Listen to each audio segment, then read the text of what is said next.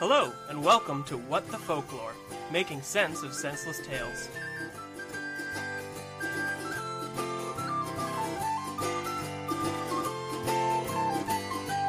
Tra-la-dee-dee-hi-dee-ho, hi-dee-hey-dee-hi-dee-ho, tra-la-dee-dee-hi-dee-ho, happily ever after. Tra-la-dee-dee-hi-dee-ho, hi-dee-hey-dee-hi-dee-ho, tra-la-dee-dee-hi-dee-ho, she lived happily ever after. Everyone wants to play fast. Immediately. It's like a race car. Yeah, you don't get your learner's permit and then go do the Indy. Although, if anything could get me to watch NASCAR, it would be that.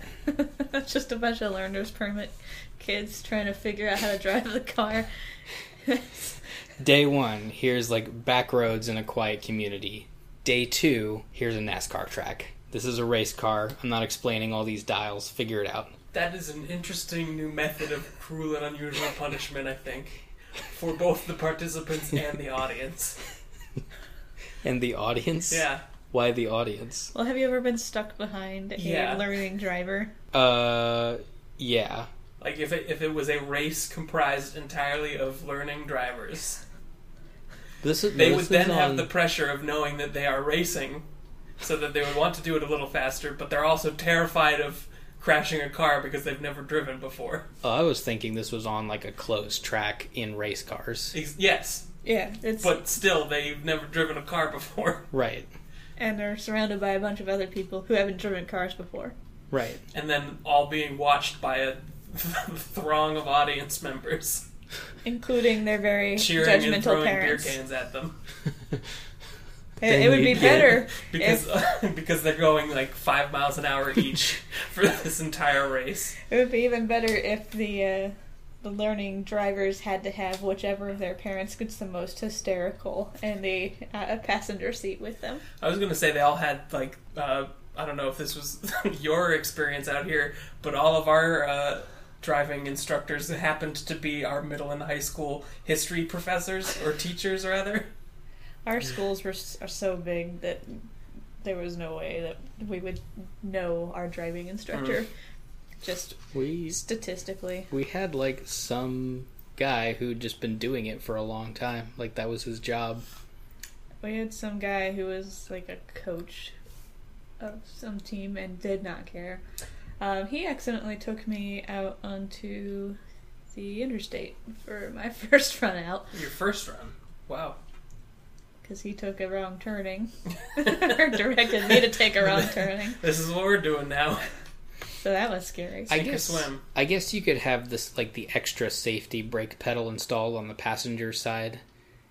Okay. And they could bring one passenger with them. Maybe a convict.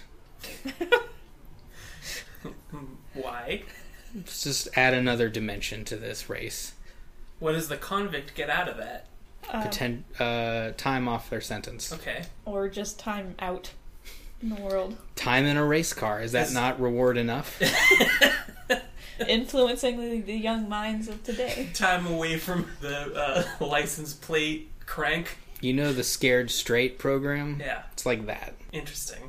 Who's being scared in this scenario? Everyone. It's a mutual scared straight situation. The convict's like, I will never rob a gas station again. Oh God, don't let me die in this car with this 15-year-old. It's just a way to force them into bargaining with God. Now, is the time off their sentence based on winning this race, or is it based on like the impression that they leave on the children? Winning sure helps. I think winning the race would be a good way to add the pressure and make it more interesting. But if they're like just a really encouraging and good mentor figure for this teenager, then won't they do better in the race?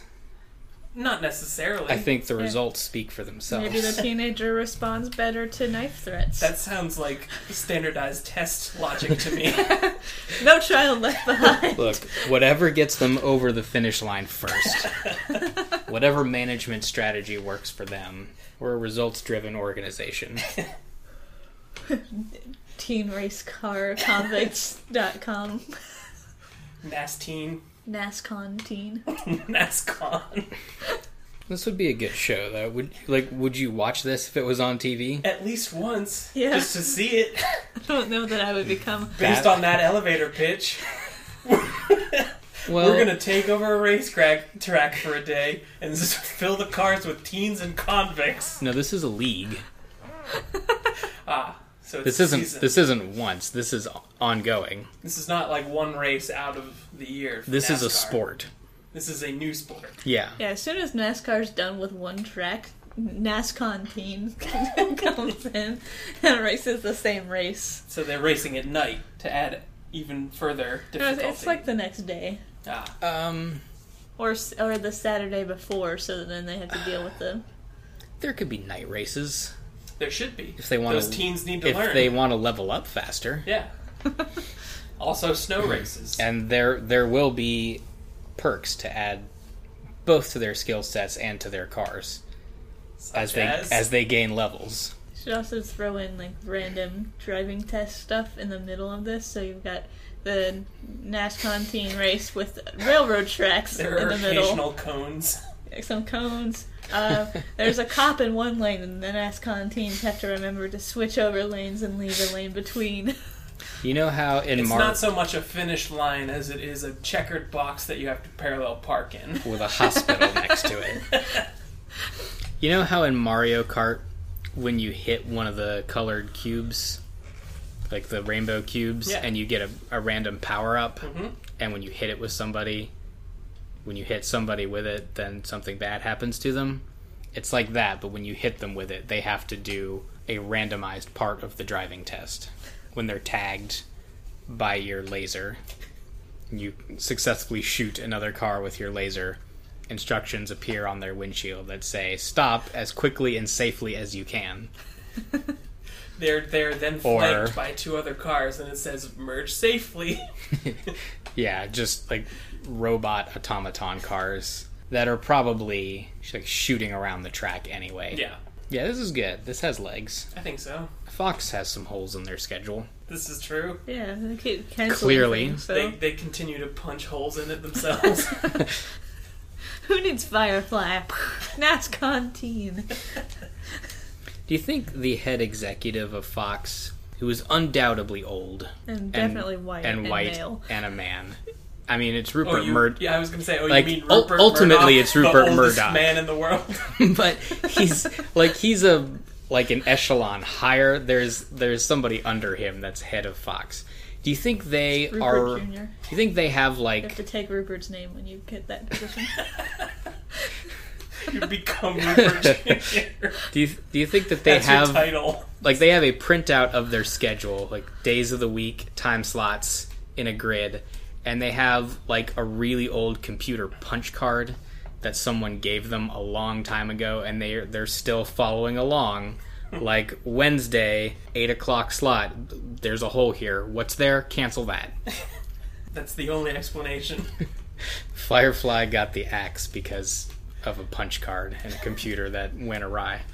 I do like the idea of your title being like CEO's name Junior for like the president of the company. Eventually, it's just... Hey, like, I'm James Smith. I'm Rupert Jr. for Fox. It's like Caesar. Yeah. It's like being the Caesar of your corporation. Except it's the Murdoch. Exactly. The Rupert. Vice Rupert. Vice Rupert, Rupert Prime, Rupert Beta. Let's go all the way down the list. Little janitors or... Ruplings. Tiny little wrinkled Ruplings running around. Squeegeeing. Making the world sparkle.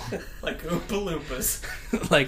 like their great Grand Czar's shiny old head. Oh. Ugh. He once said that people, if he goes into a restaurant, people will like stand up and clap him. Yeah? Does he think that? He said it. He clearly does. I don't know that I would recognize him on sight. I've not paid attention to his life and career that closely. It is the skin around his neck. Like wrinkled laundry. It is very recognizable. I would call it Lucas-esque in some respects. At a certain point, you have to distinguish old people by their waddles. That's where they put their extra money. That's where Rupert Murdoch stores his bank information. His billions of dollars. He's got a skin vault. Ooh. How do you open it? It's his throat. He just eats his money? Yeah. And then he just opens up and like a mother bird. On payday. Everybody lines up and Rupert Murdoch opens his throat and he spits the pay into each employee's mouth by hand. Laying on his nest of new rooplings. Every once in a while, a new hire comes in and extends their hand, and he just says, "No, no, no! Open up!" It's not the way things are done around here. Receive the gift of Rupert's blessing.